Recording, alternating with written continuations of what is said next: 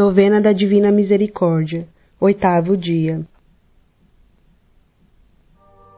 Hoje, traze-me as almas que se encontram na prisão do Purgatório e mergulha-as no abismo da minha misericórdia. Que as torrentes do meu sangue refresquem o seu ardor. Todas estas almas são muito amadas por mim.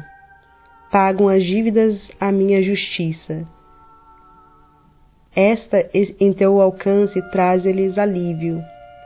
Tira do tesouro da minha igreja todas as indulgências e oferece-as por elas.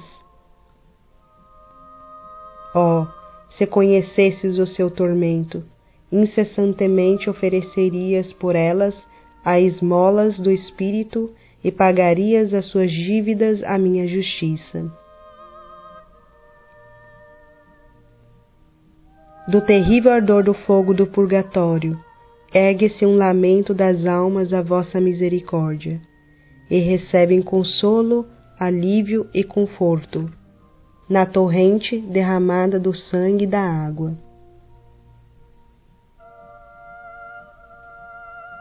Eterno Pai, olhai com misericórdia para as almas que sofrem no purgatório e que estão encerradas no coração compassivo de Jesus.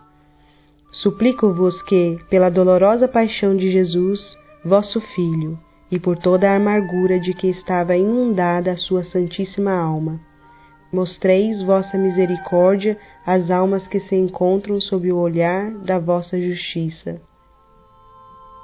Não olheis para elas de outra forma senão através das chagas de Jesus, vosso Filho muito amado, porque nós cremos que a vossa bondade e misericórdia são incomensuráveis.